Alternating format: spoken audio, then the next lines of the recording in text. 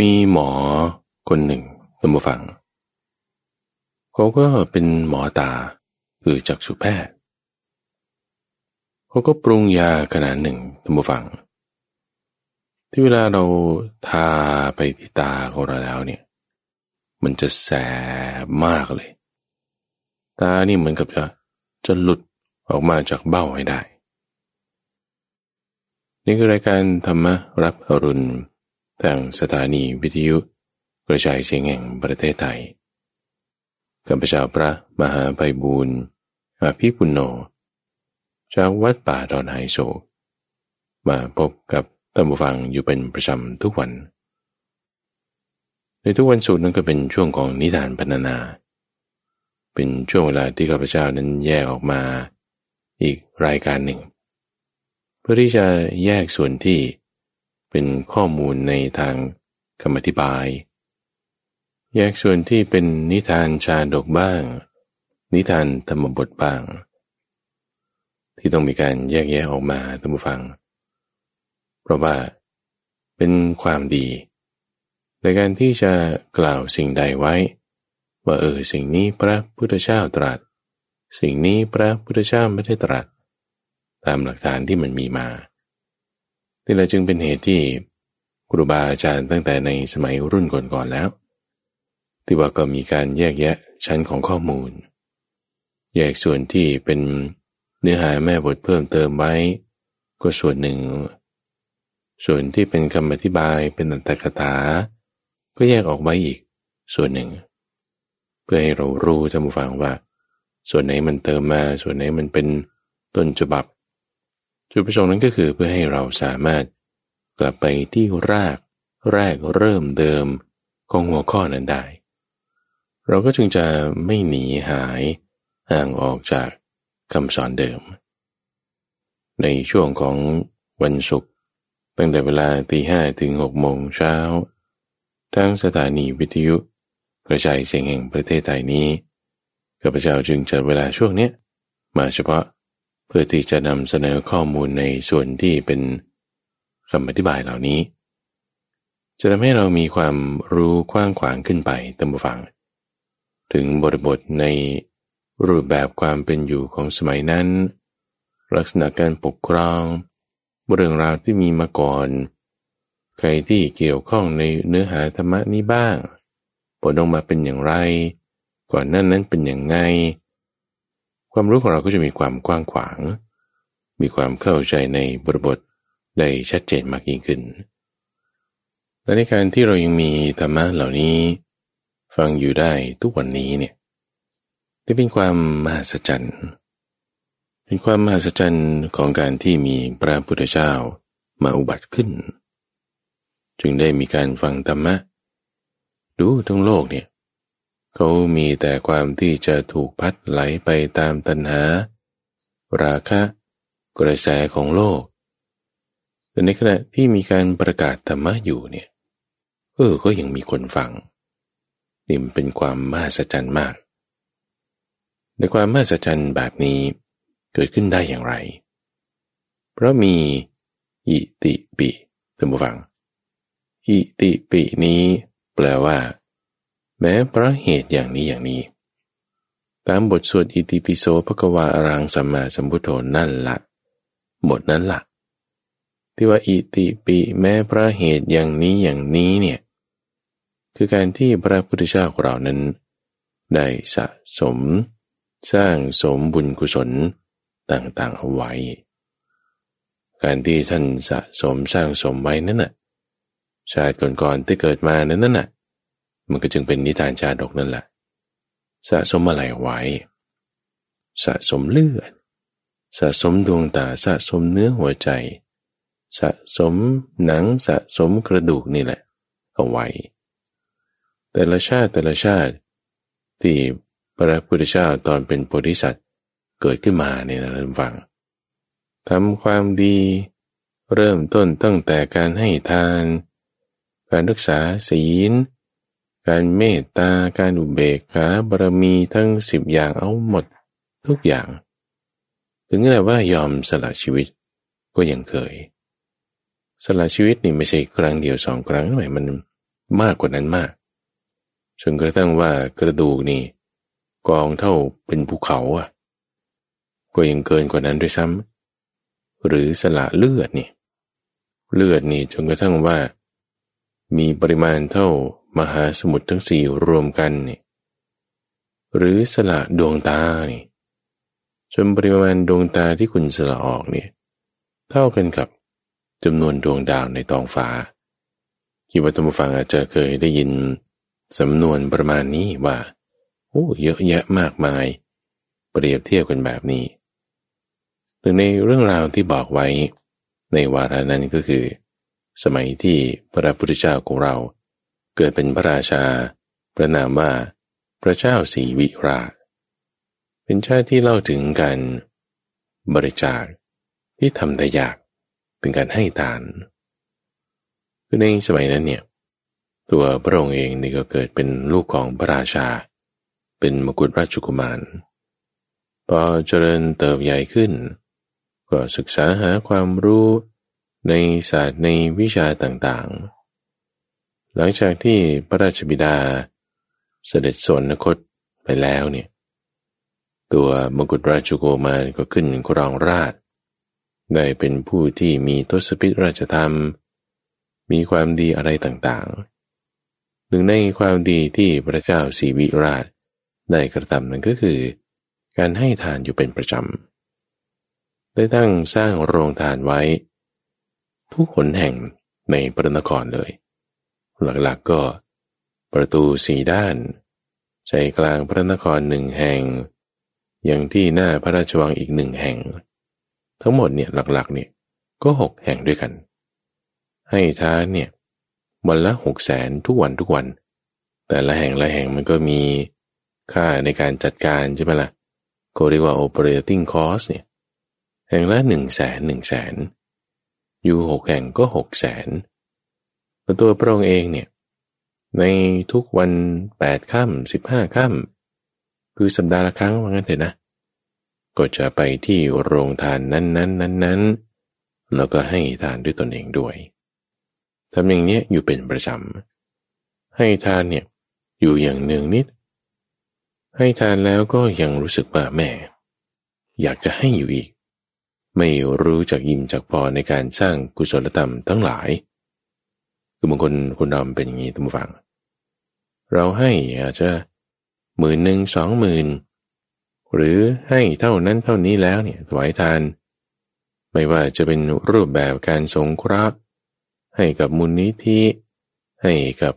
องค์กรการกุศลอะไรต่างๆหรือจะเป็นรูปแบบของการถวายทานเพื่อที่จะให้เกิดบุญกุศลกับเหล่าเนื้อนามบุญมีพระเจ้าพระสงฆ์เป็นต้นเนี่ยแต่ทั้ง2 รูปแบบเนี่ยบางครั้งบางทีความคิดนี้อาจมีเกิดขึ้นบอกว่าให้แค่นี้ก็พอแล้วในคำว่าให้แค่นี้ก็พอแล้วเนี่ยคุณดูประมาณจากอะไรคุณดูประมาณจากทรัพย์สมบัติที่ฉันมีฉันมี100ฉันแบ่งไว้4 ส่วน1ใช้ส่วน1เก็บส่วนนั้นให้ส่วนที่ให้เท่านี้พอแล้วนี่ก็ต้องเรียกว่าเป็นการรู้ประมาณในการให้หรือว่าประมาณจากคนรับก็ได้คนนี้เขาเป็นอย่างนี้เขารับให้แค่นี้ก็พอแล้วเนี่ยรู้ประมาณในความที่ว่าคนรับเขาเพียงพอหรือไม่หรือว่าก็ตามจิตใจว่าฉันคิดว่าให้แค่นี้พอคือพูดง่ายๆกรณีสำหรับคนที่มีล้านอย่างเงี้ยนะคิดว่า100ก็พอเขาก็ให้100คือเขาไม่ได้คิดว่าจะแบ่งก็เอาเรื่องการแบ่งมาอ้างเพราะความตระหนี่เนี่ยมันมาอ้างได้ทุกอย่างก็ถูกประมาณด้วยความตระหนี่ที่ตัวเองมีถ้าความตระหนี่มีมากในการประมาณไว้มันก็สูงถ้าความตระหนี่มีน้อยการประมาณเอาไว้มันก็ต่ำไอ้คำที่ว่าให้แค่นี้ก็พอแล้วเนี่ยคือการประมาณในการให้นั้นซึ่งพระเจ้าศรีวิราชเนี่ยไม่ได้รู้สึกแบบว่าจะพอเลยไม่ได้รู้สึกว่าจะอิ่มจะแบบแค่นี้พอแล้วเนี่ยคือความรู้สึกเนี่ยมันไม่ถึงสติมันไม่มีสติ คือคนที่จะทำอย่างนี้ได้นี่นะท่านฟังหนึ่งนี่คือทรัพย์สินสมบัตินี่ก็ต้องมากละสองก็คือไอ้จิตใจที่มันมีศรัทธามีความโน้มน้อมไปในการให้เนี่ยก็ต้องสูงไม่ได้ถูกประมาณด้วยทรัพย์สมบัติไม่ได้ถูกประมาณด้วยความตระหนี่ของตนแต่ว่าให้ได้อย่างไม่มีประมาณนี่คือสิ่งที่ท่านทำให้อย่างนี้แล้วเนี่ยเรื่องราวตรงนี้เนี่ยนะพระพุทธเจ้าตรัสเล่าสมัยตอนที่พระองค์เกิดเป็นพระเจ้าศรีวิราชเนี่ยก็ปรารภสถิสถานของพระเจ้าประสิทธิโกศล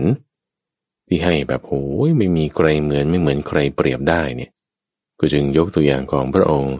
ในชาตินั้นทีนี้เรื่องที่สำคัญมันไม่ได้จบแค่นี้ตัวฟัง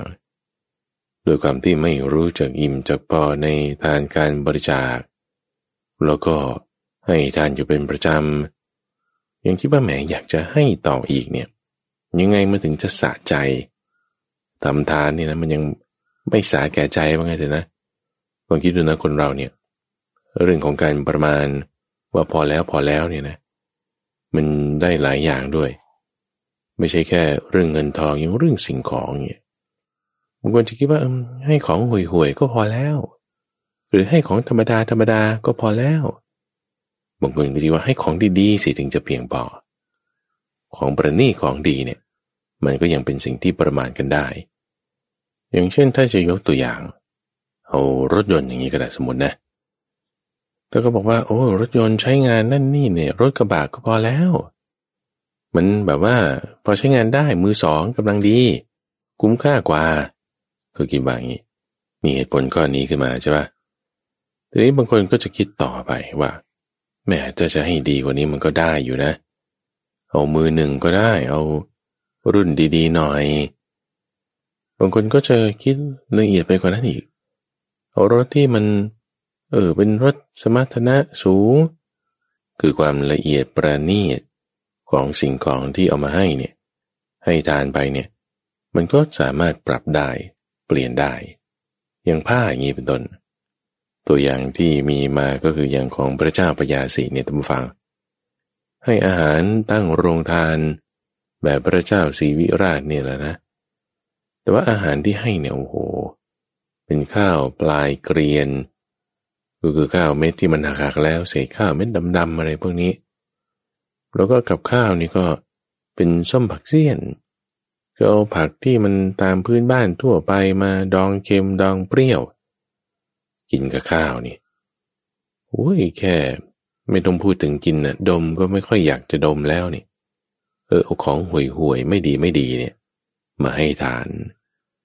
ผ้านี่ก็เป็นผ้าป่านเนื้อหยาบตัวเองไม่ได้อยากจะถูกต้องแม้ด้วยปลายนิ้วเท้าแต่ก็เอามาให้ทานแต่สำหรับพระเจ้าศรีวิราชเนี่ยไม่เป็นอย่างนั้นนะคือเอาของดีๆมาให้คือภายหลังพระเจ้าพญาศรีเองก็ตามแต่ก็ปรับเปลี่ยนแล้วนะเปลี่ยนทัศนคติเปลี่ยนทิฏฐิไปทำให้ตัวเองก็ให้ของดีๆเหมือนกันของดีๆเนี่ยไม่ห่วงกันเอาไว้ของดีๆภายนอกที่ให้ไปเนี่ยเขาเรียกว่าพาหิระวัตถุคือวัตถุภายนอกคุณให้เนี่ยไม่ได้แบบว่าจะต้องห่วงอันนี้แล้วก็ให้อันนั้นไม่มีความตระหนี่ไม่มีการห่วงกันในสิ่งของภายนอกที่คิดว่าจะให้เลยนี่คือลักษณะของพระเจ้าศรีวิราชโพธิสัตว์ของเราเกิดมาเป็นพระราชาในชาตินั้นมีทรัพย์สินสมบัติอะไรได้มานี่ให้หมดอันนี้แสดงถึงลักษณะของความที่ว่ามีการแบ่งปันมีการหมุนเวียนกันนะท่านผู้ฟังมันเปรียบไว้เหมือนกับสระบกกรณีที่มีระบบนิเวศดีมีท่าน้ำลงมีท่าน้ำขึ้นทำให้คนมาใช้ก็ได้ประโยชน์จากน้ำประโยชน์จากพืชพันธุ์ต่างๆพืชพันธุ์ต่างๆน้ำนั้นมีคนใช้มันก็มีการโคจรเป็นระบบนิเวศมีการปรับเปลี่ยนไปสงเคราะห์กันได้เรามีให้เรามีรับมีจ่ายเนี่ยทำให้ทรัพย์สินสมบัติมันก็ไม่หมดไป คนอื่นก็ได้รับการสงเคราะห์ไม่ได้คิดแต่จะเก็บเอาไว้ตรณีห่วงกันเอาไว้แต่มอบให้กับคนอื่นเรื่อยไปอย่างนี้หมุนเวียนไปนี่คือสิ่งของภายนอกของดีๆให้พอให้แล้วตัวเองก็ได้รับด้วยหมุนเวียนไปเพราะว่า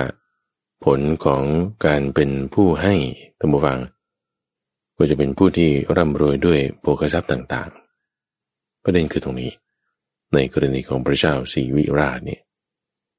สิ่งของให้ต่างๆมันยังไม่หนำใจนี่นะจิตใจแบบว่ากว้างขวางใหญ่โตแล้วก็โอ้ยยังอยากจะให้ไปมากกว่านั้นให้มามากแล้วจะเอาให้ยังไงให้มันได้มากกว่านี้อีกเนี่ยนะให้ปราสาทราชวังเขาก็ไม่ได้จะเอาคือหมายความว่ากดตัวเองเป็นตำแหน่งพระราชาใช่ไหมล่ะจะให้อันนี้ไปเนี่ยมันก็ต้องเป็นการสละราชสมบัติเดี๋ยวเอาใหม่ก็จึงคิดถึงการที่จะให้ตัวเองเป็นทานให้ตัวเองเป็นทานเนี่ยจะยังไงก็จะมีความคิดที่ว่าถ้าเผื่อว่ามีใครเนี่ยนะที่จะมาขอเนื้อหัวใจ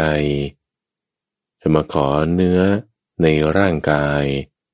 ขอเลือดหรือว่าขอให้ตัวเองเป็นทาสหรือว่าขอดวงตาเนี่ยก็จะให้นะถ้ามีคนมาขอเนื้อหัวใจเนี่ยก็จะเอามีดเนี่ยเอาหอกเนี่ยแหวกอกเอาเนื้อหัวใจเนี่ยควักออกให้เลยเหมือนกับว่าเขาถอนสายบัวในฤดูศาสตร์ด้วยมือถอนขึ้นปึ๊กอย่างนี้เลยเป็นบางอย่างนี้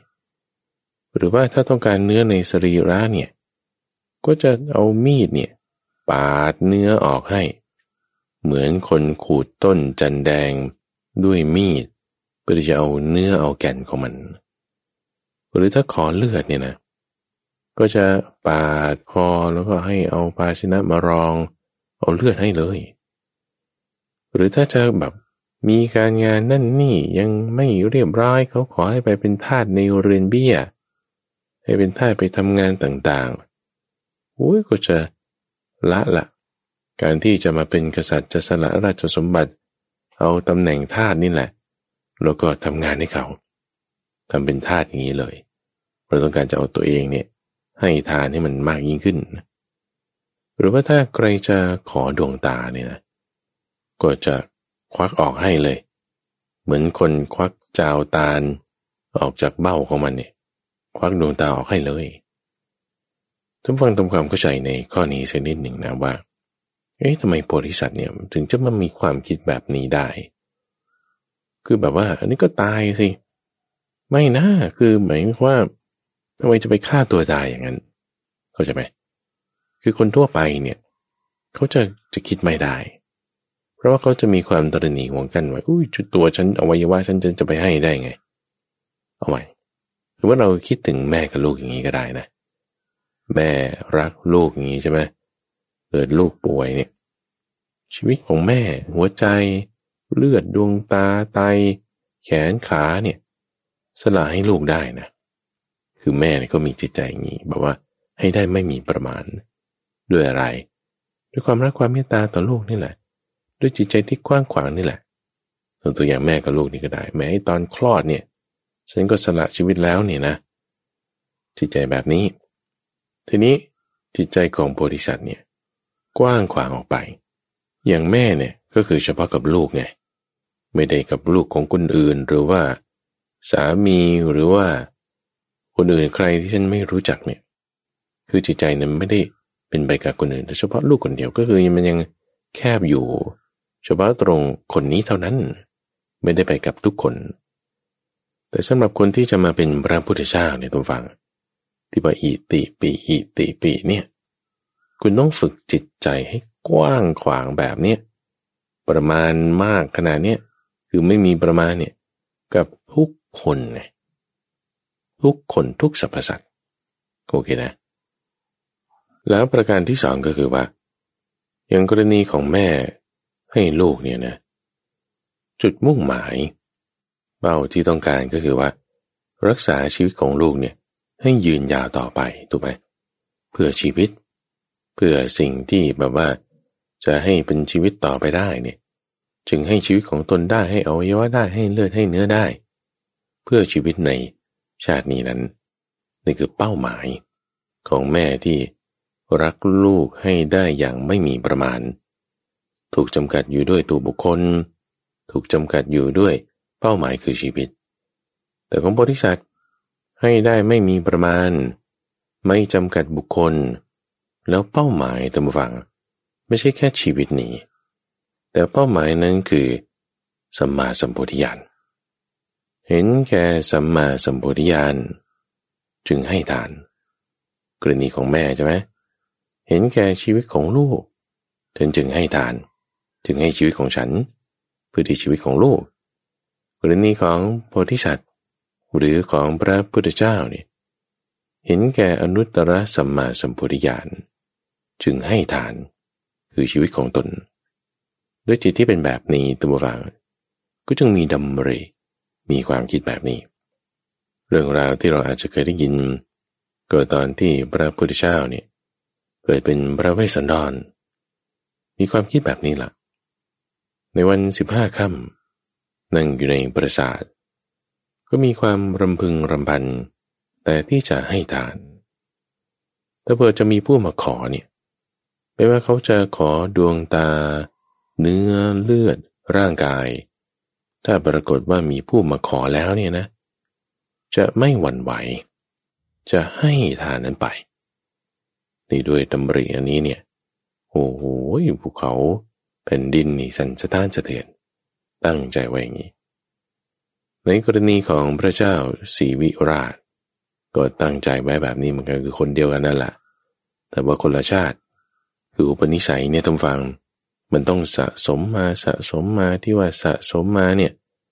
ความดีที่สะสมเนี่ยมันแปลว่าบารมีก็จึงต้องมีบารมีในข้อนี้สะสมมาในหลายๆชาติทุกๆชาติไม่ใช่ชาติเดียวที่มันเล่าให้ฟังเนี่ยยกเรื่องของพระเจ้าศรีวิราชชาติเดียวนะเอาพอตั้งจิตแบบนี้แล้วว่าจะให้ทานเนี่ย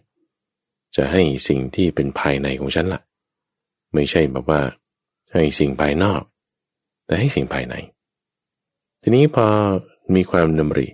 แบบนั้นปุ๊บเนี่ยความคิดนี้มันไปถึงท้าวสักกะเทวราชท่านผู้ฟังท้าวสักกะเทวราชรู้ความในใจของโพธิสัตว์ข้อนี้ก็จึงแปลงร่างมาเป็นชายแก่พราหมณ์ตาบอดสองข้างเพื่อที่จะมาทูลขอดวงตาจากโพธิสัตว์พระเจ้าศรีวิราชนี้โดยในวันนั้นท่านผู้ฟังพระเจ้าศรีวิราชนี่ก็ขึ้นช้างละเสด็จเดินทางไปตรวจเมืองหลังจากที่ตั้งจิตตั้งใจในการที่จะให้ทานวันนั้นเป็นวัน15 ค่ำด้วยก็เดินทางออกไปสู่โรงทานของตนพราหมณ์แก่คนนี้ที่แปลงร่างมาโดยท้าวสักกะเทวราชนี่ก็มาดักรออยู่ที่หนทางแห่งหนึ่งพอพระเจ้าศรีวิราชเสด็จดำเนินผ่านมาเนี่ยก็กล่าวขึ้นเลยกล่าวขึ้นว่าข้าแต่มหาราชทั่วแผ่นดินเนี่ยเขาก็แซ่ซ้องสรรเสริญยกย่องพระเจ้าศรีวิราชว่าเป็นผู้ให้ทานจิตใจน้อมไปอย่างนี้ตัวข้าพระองค์เป็นพราหมณ์แก่ตาบอดสองข้างเนี่ยจะมาขอดวงตาจากพระเจ้าศรีวิราชสักข้างหนึ่งได้ไหมมาขอดวงตาจากพระราชาตามฟังคนลุกสู้เลยโทเพิ่งตะกี้ตอนเช้าเนี่ยฉันตั้งใจว่าถ้าใครจะมาขอเนื้อเลือดดวงตาหัวใจเนี่ยฉันจะให้วันนี้นี่มันสมใจปรารถนาจริงๆออกมาไม่ทันนานมีคนมาขอนี่จริงๆโอ้ความปรารถนาของฉันจะสำเร็จวันนี้ล่ะคนลุกสู้เลยท่านผู้ฟังพระเจ้าศรีวิราชคือที่คนลุกสู้เนี่ยไม่ใช่ว่าสวยแล้วหรือเราแย่แล้วไม่ใช่อย่างนั้นนะท่านผู้ฟังคนลุกสู้เนี่ยเพราะดีใจนะ คือบางคนจะคิดว่าโอ้ยวันนี้ฉันตั้งจิตอธิษฐานไว้อย่างนี้โดนทดสอบก็ให้แล้วอย่างเงี้ยสวยแล้วกูวันนี้ไม่เป็นนะสำหรับพระเจ้าศรีวิราชนี่โพธิสัตว์นี่โอ้โหดีใจมากเลยจึงสอบถามว่าโอ้นี่ท่านรู้ได้ไงเนี่ยเราเพิ่งจะตั้งใจเดี๋ยวนี้เองเนี่ยพราหมณ์นี่บอกรู้ได้โดยท้าวสักกะบอกมาแจ้งบอกมาตัวข้าพเจ้าเป็นบณิพกเป็นคนขอทานเป็นคนยากจนตาบอดแจ้งให้เขามาอย่างนี้ก็เลยมาอย่างนี้ให้มาขอดวงตากับท่านเนี่ยจะได้พระเจ้าศรีวิราชนี่ก็เลยคิดว่าโอ้ยดีมากเลยเราจะให้จะให้ยังไงเพราะว่าถ้าควักออกตอนนี้มันจะไม่ค่อยเหมาะสมเอางี้เราไปที่พระราชวังกันก็จึงชักชวนกันไปที่พระราชวังดูแล้วตาแกนี่ตาบอดสองข้างเขาขอข้างเดียวไม่แล้วเราจะให้สองข้างเลยพระเจ้าศรีวิราชมีความคิดว่างั้นนะทุกฝั่งคือความที่คิดว่าจะห่วงเอาไว้ประมาณเอาไว้เอาข้างหนึ่งให้เขาฉันยังมีข้างหนึ่งเราแบ่งกันคนละข้างอย่างเงี้ยอย่างคุณมีไตสองข้างมีแขนสองข้างมีขาสองข้างมีตาสองดวงใช่ไหมแม่แล้วก็ให้อีกอันหนึ่งแล้วกันฉันเก็บไว้ใช้อีกอันหนึ่งอันนี้คือยังประมาณกักเอาไว้ใช่ปะแต่โพธิสัตว์เนี่ยมีจิตแบบนี้ว่าเขาขอเอาน้อยใช่ปะแต่ตัวเองเนี่ยให้มากมีเท่าไหร่เนี่ยให้หมดไม่ได้กักเอาไว้ไงเพราะฉะนั้นเนี่ยพอขอข้างเดียวตัวตาเนี่ยคิดว่าจะให้สองข้างเลยจึงเรียกหมอมาจักษุแพทย์นี้ชื่อว่าศรีวิกะชื่อคล้ายๆกันนะพระราชานี่ชื่อว่าพระเจ้าศรีวิราชวันนี้ข้าพเจ้าอาจจะแบบอ่านผิดๆถูกๆบ้างนะเพราะว่าชื่อคล้ายๆกันแต่จักษุแพทย์ในที่นี้ชื่อว่าศรีวิกะพระราชานี้ชื่อว่าศรีวิราชพระราชาก็จึงเรียกให้จักษุแพทย์มาเราข้าราชบริพารนะทุกฝั่งก็ห้ามบอกไม่ได้นะทำไมจะไปให้ดวงตาอะไรต่างๆแล้วจะไปเห็นได้ยังไงแล้วจะกรองราชยังไงข้าวของอะไรเราก็มีมากเอาให้ข้าวของก็ได้เพชรนินจินดาแก้วมุกดาไพฑูรย์อะไรต่างๆให้ไปสิมีมากมายทูลพระราชาอย่างนี้แต่สิ่งเหล่านั้นต้องฟังพระเจ้าศรีวิราชนี่ก็ให้มาหมดแล้วเหลืออยู่นี่แหละดวงตาร่างกายนี่ยังไม่ได้ให้วันนี้มีบณิพกผู้ขอมาแล้วเนี่ยเราจะไม่ทำลายสัจจะของตัวเราเองถ้าเขายังไม่ได้ขอสิเราจะให้ก็คงจะยังไม่ได้แต่นี่เขาขอไว้แล้วเราก็ต้องให้นี่เป็นเทคนิคในบางครั้งบางคราวต้องฟังในชาติก่อนๆของพระพุทธเจ้าเนี่ยก็มีที่ว่าถ้ามีคนขอก็ต้องให้ใช่ไหมทีนี้แทนที่ว่าจะไปห้ามคนให้ก็ไปห้ามคนขอเอาซะคือไม่ให้คนที่จะมาขอเนี่ยมาพบกับพระราชาผู้ที่จะให้บางครั้งก็เป็นเทคนิคแบบนี้ก็มีในชาติอื่นก่อนๆต่อๆไปนั้นทีนี้ในชาตินั้นเนี่ยเขาขอกันแล้วพระมณีพกเนี่ยมาขอดวงตาแล้วพระราชาก็ประกาศไปแล้วว่าจะให้ไม่ได้ให้ข้างเดียวให้เกินกว่าที่ขอให้สองข้างก็โต้กันอยู่นานท่านผู้ฟังโต้กันอยู่นานระหว่างพวกข้าราชบริพารให้ยอมไม่ได้ล่ะจะมีจุดหนึ่งที่พระราชาได้ตรัสขึ้นอย่างนี้บอกว่าคือไม่ใช่ว่าจะไม่รักชาวเมืองไม่ใช่ว่าจะไม่ได้อยากจะปกครองหรือว่าอะไรแต่ว่าก็ยังรักชาวเมืองนั่นแหละไม่ใช่ไม่อยากเห็นไม่ใช่ไม่อยากอยู่ด้วยกันหรือดวงตาเนี่ยจะไม่เป็นที่รักจะเป็นที่เกลียดชังก็ไม่ใช่แต่ว่าสัพพัญญุตญาณเนี่ยเป็นที่รักของเราจึงให้ดวงตาได้ด้วยการให้เนี่ยต้องฟังให้ทานเนี่ยนะตัวทานเนี่ยเป็นเหตุให้ได้สัพพัญญุตญาณจึงให้ทานด้วยสิ่งของที่แบบว่ามันหาไม่ได้ทั่วไปคือต้องดวงตานี้เท่านั้นนี่เพื่อสัพพัญญุตญาณจึงให้สิ่งที่ตนเองรักเพราะสิ่งที่ตัวเองรักนั่นคือสัพพัญญุตญาณเอาล่ะ ไม่มีใครจะทูลทัดทานได้จึงได้เรียกจักษุแพทย์ชื่อสีวกะมาทำการผ่าตัดซะสีวกะเนี่ยก็มีความคิดว่าโอ้ยจะยังไงล่ะโอ้ก็ต้องเจ็บมากละควักออกควักเข้าคือทุกอย่างมันต้องมาอยู่ที่มือหมอแล้วไงหมอก็ทูลอีกว่าแน่ใจนะเนี่ยคือยังไม่ทำก็ได้นะเปลี่ยนเป็นอย่างอื่นก็ได้แล้วมันจะไม่ใช่แบบสบายมันก็จะเจ็บนี่พระเจ้าศรีวิราชนี่ไม่หวั่นไหวมาแล้วหลายรอบถูกทูลทัดทานเนี่ยตอนนี้จะลงมีดลงมือกันแล้วเนี่ยก็ยังจะถูกทัดทานอีกด้วยหมอคือจักษุแพทย์นี่ไม่หวั่นไหวตำฝังไม่หวั่นไหวหมอก็จึงมีความคิดว่าแม้ถ้าจะปาดออกเอาเลยเนี่ยนะมันจะทำลายเจ็บช้ำเกินไปก็จึงปรุงยาขนาดหนึ่งให้ตำฝังเป็นยาที่มีส่วนผสมของดอกบัวเขียวในยานี้ตำฝังมันก็จะกัดเข้าไปในตาคือจะกัดตรงเบ้าตาออกแต่ว่าไม่ได้ทำลายดวงตาก็จึงให้พระราชาเนี่ยเอายาเนี้ยป้ายไปถูไปที่ตาข้างขวาพอเอายาป้ายถูไปเท่านั้นตำฝังเลยมันปวดเจ็บขึ้นอย่างมากคือปวดกับเจ็บเนี่ยเป็นคนละอย่างใช่ไหมแต่นี่คือทั้งปวดด้วยทั้งเจ็บด้วยมีทุกขเวทนาเนี่ยเกิดขึ้นอย่างมากเลยจักษุแพทย์ในอาการดังนี้ก็จึงถามพระราชาอีกละบอกว่าถ้าบอกว่าจะยกเลิกก็ได้นะข้าพระองค์มียาอีกขนาดหนึ่งที่ทาเข้าไปแล้วเนี่ยมันจะถอนพิษในพวกนี้ยังถอยได้พระเจ้าศรีวิราชเนี่ยก็จึงบอกว่าโอ้จะมัวชักใจจะไม่รีบทำการเถอะฉันไม่หวั่นไหวให้รีบทำหมอก็จึงเอายาเนี่ยถูซ้ำอีกเข้าไปครั้งที่สองเพราะว่าต้องให้มันออกฤทธิ์ไงถูครั้งแรกมันปวดขึ้นเจ็บขึ้นใช่ไหม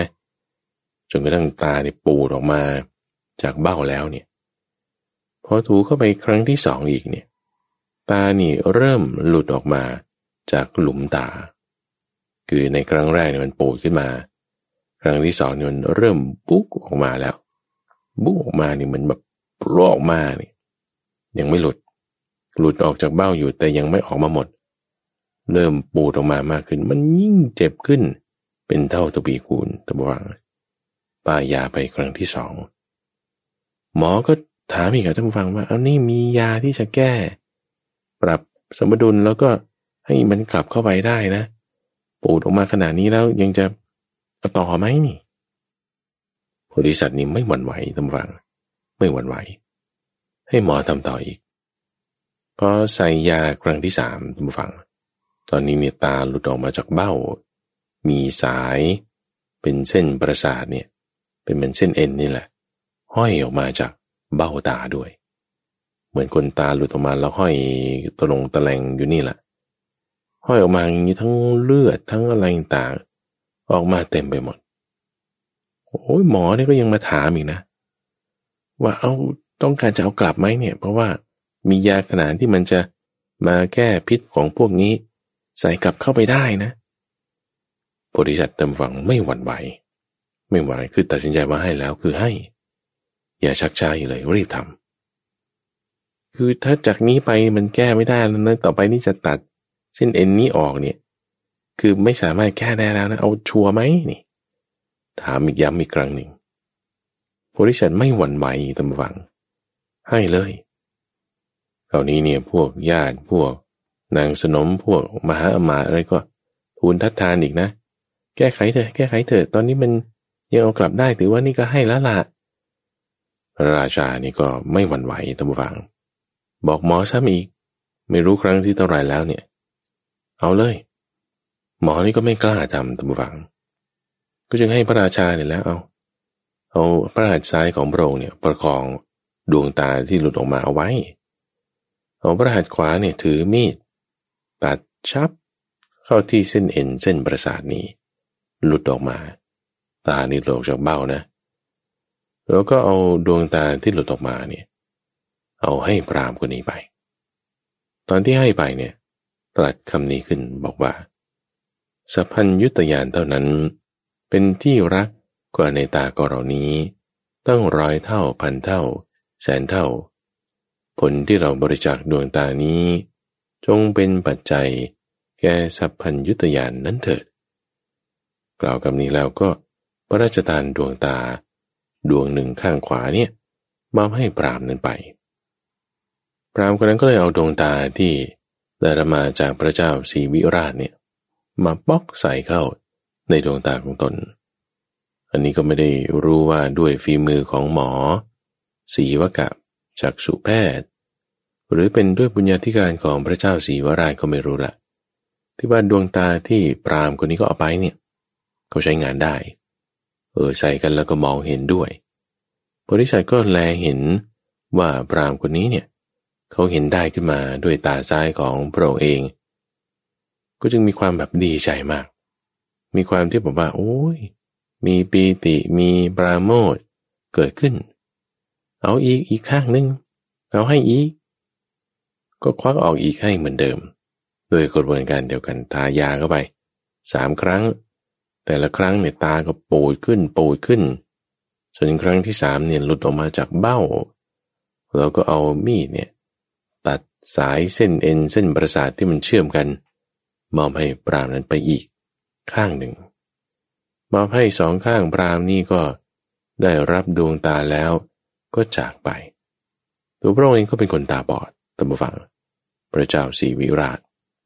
แต่เรื่องปัญญาธิการของตัวพระองค์เองเนี่ยไอ้จุดที่ดวงตามันโบเข้าไปแล้วใช่ไหมมันก็เกิดมีเนื้อนูนหนาขึ้นมาแต่ว่าไม่ได้เป็นดวงตานะเป็นเนื้อเต็มขึ้นมาแล้วก็เป็นรูปตาเข้าไปแทนเป็นเหมือนลักษณะของคนตาบอดที่เขาจะทำตาเทียมมาใส่แทนแต่จริงๆแล้วมองไม่เห็นนั่นแหละของพระเจ้าศรีวิราชนี่ก็เป็นลักษณะนั้นที่ว่ามีตาเหมือนกับ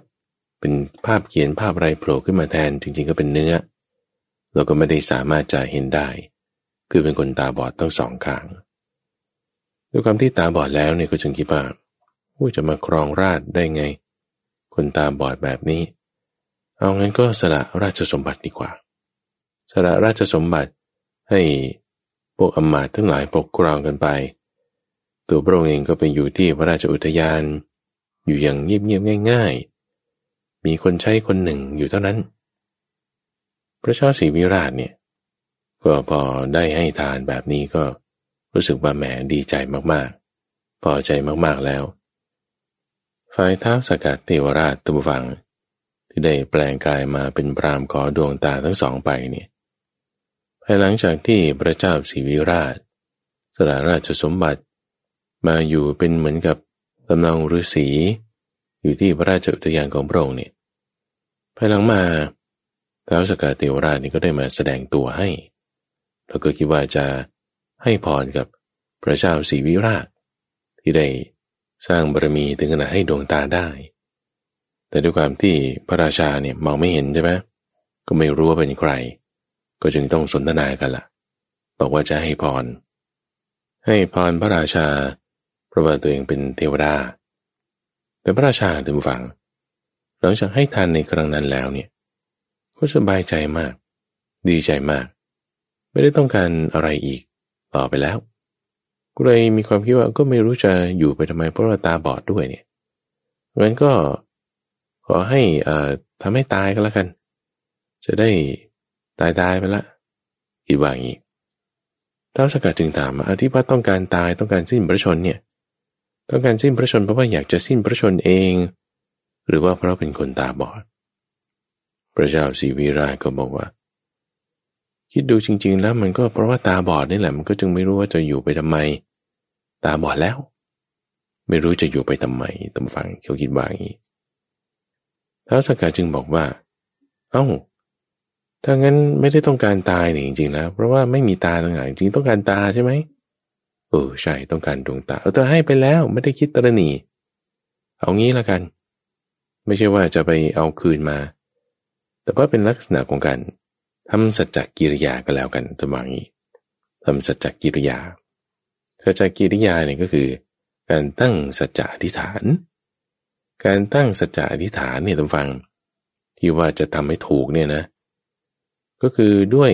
สัจจกิริยาอย่างใดอย่างหนึ่งที่เราได้ทำไปแล้วเนี่ยขอตั้งความอธิษฐานให้อย่างใดอย่างหนึ่งเนี่ยมันเกิดขึ้นกรณีของพระเจ้าศรีวิราชนี่ท่านได้ตั้งสัจจกิริยาอย่างนี้บอกว่าเมื่อมีวณิพกเหล่าใดมาขออะไรจากเราวณิพกเหล่านั้นเป็นที่รักของเราแม้ผู้ใดมาขอจักษุจากเราถึงผู้นั้นก็เป็นที่รักใคร่ด้วยใจของเรานี้เป็นสัจจวาจาอันเรากล่าวแล้วด้วยการกล่าวสัจจวาจานี้ขอจักษุข้างหนึ่งของเราจงบังเกิดขึ้นเถิดในเวลาเขาตั้งสัจจะอธิษฐานเนี่ยเขาตั้งขึ้นแบบนี้แล้วแบบนั้นเนี่ยดวงตาข้างแรกก็จึงเกิดขึ้นพระเจ้าศรีวิราชก็ตั้งสัจจะอธิษฐานอีกบอกว่า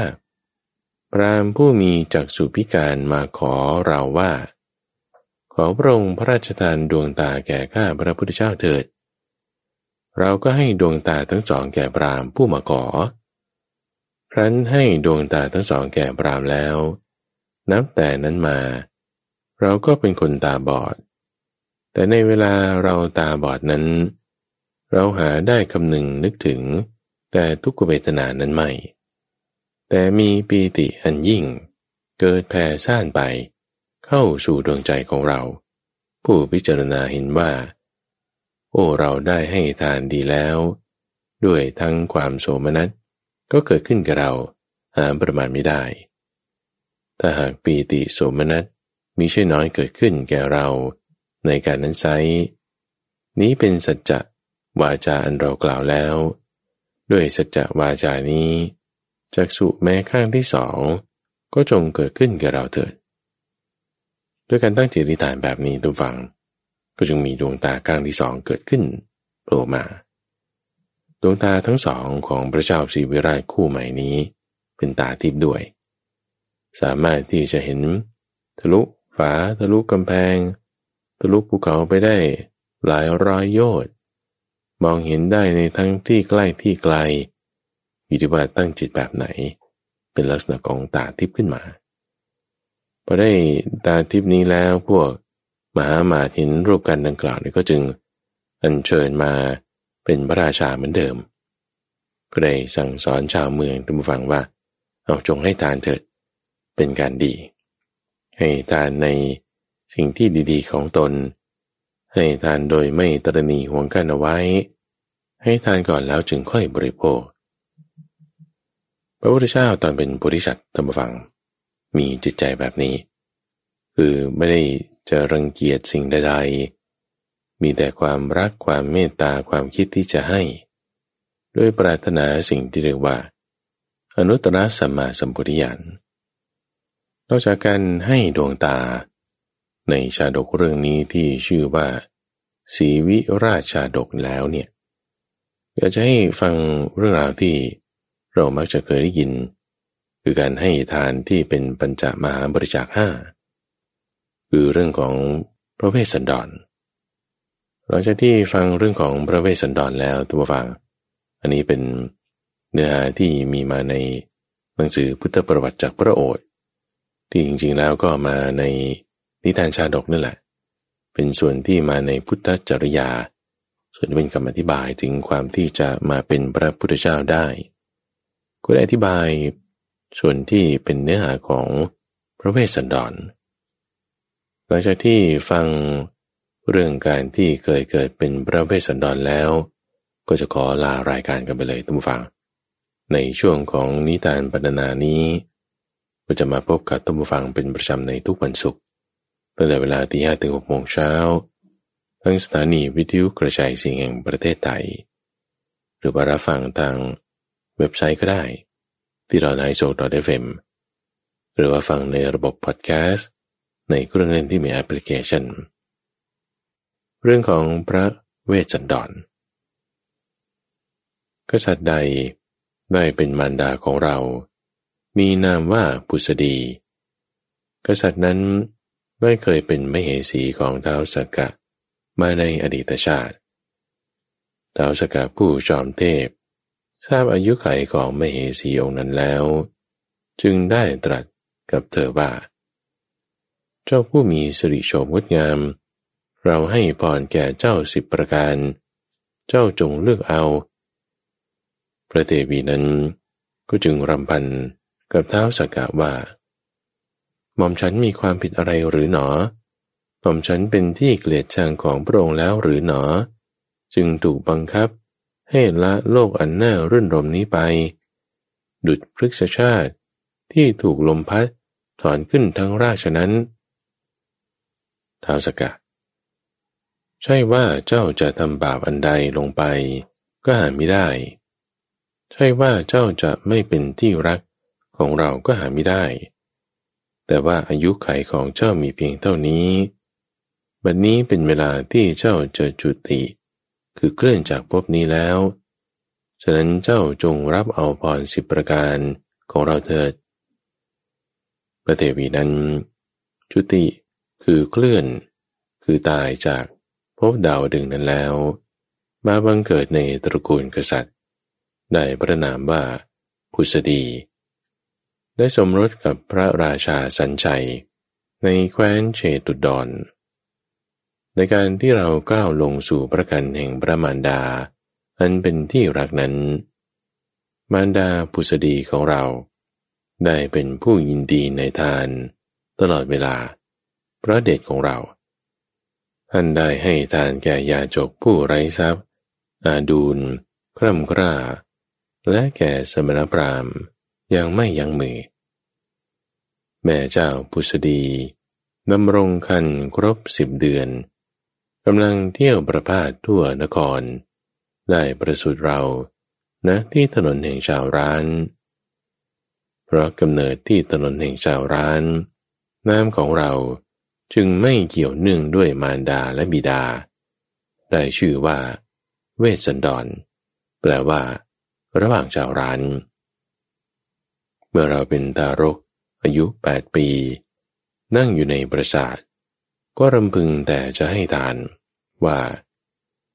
เราจะให้ทานหัวใจดวงตาเนื้อเลือดร่างกายให้ปรากฏถ้าว่าจะมีผู้มาขอแก่เรา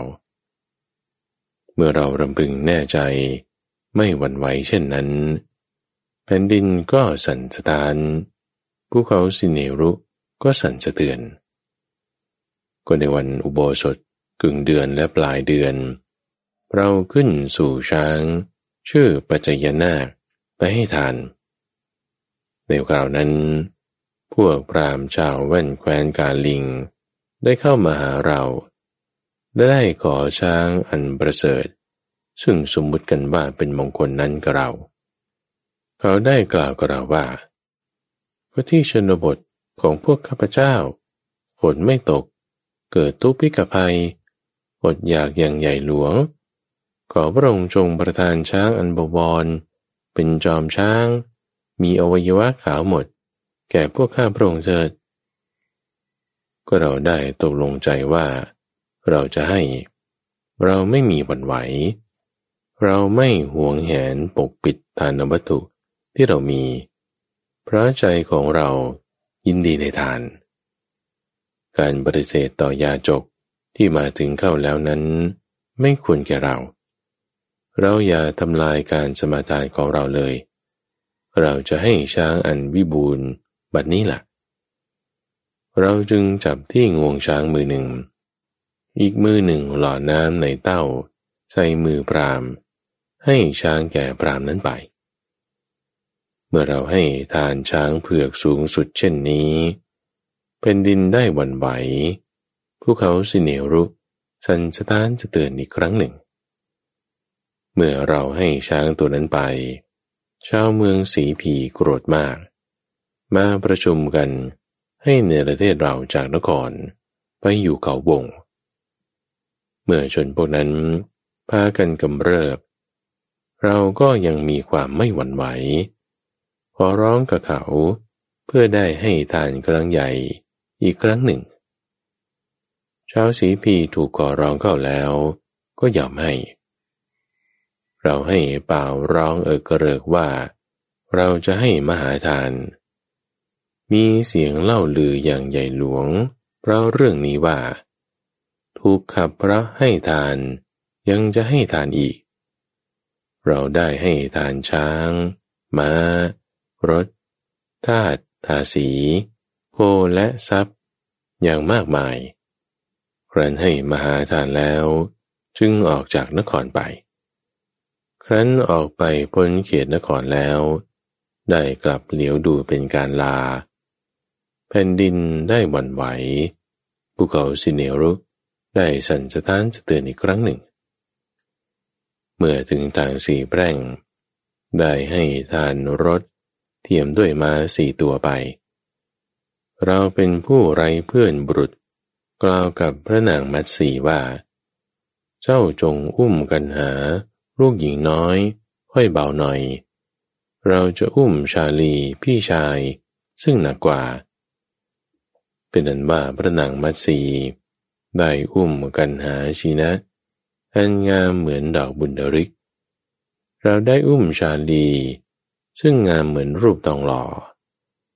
รวมเป็น4 กษัตริย์สุกุมารชาติได้เหยียบย่ำไปตามหนทางต่ำๆสูงๆไปสู่เขาวงพบใครในระหว่างทางก็ถามว่าเขาวงอยู่ทางไหนชนเหล่านั้นสงสารเราและบอกว่ายังไกลมากเด็กๆได้เห็นผลไม้ในป่า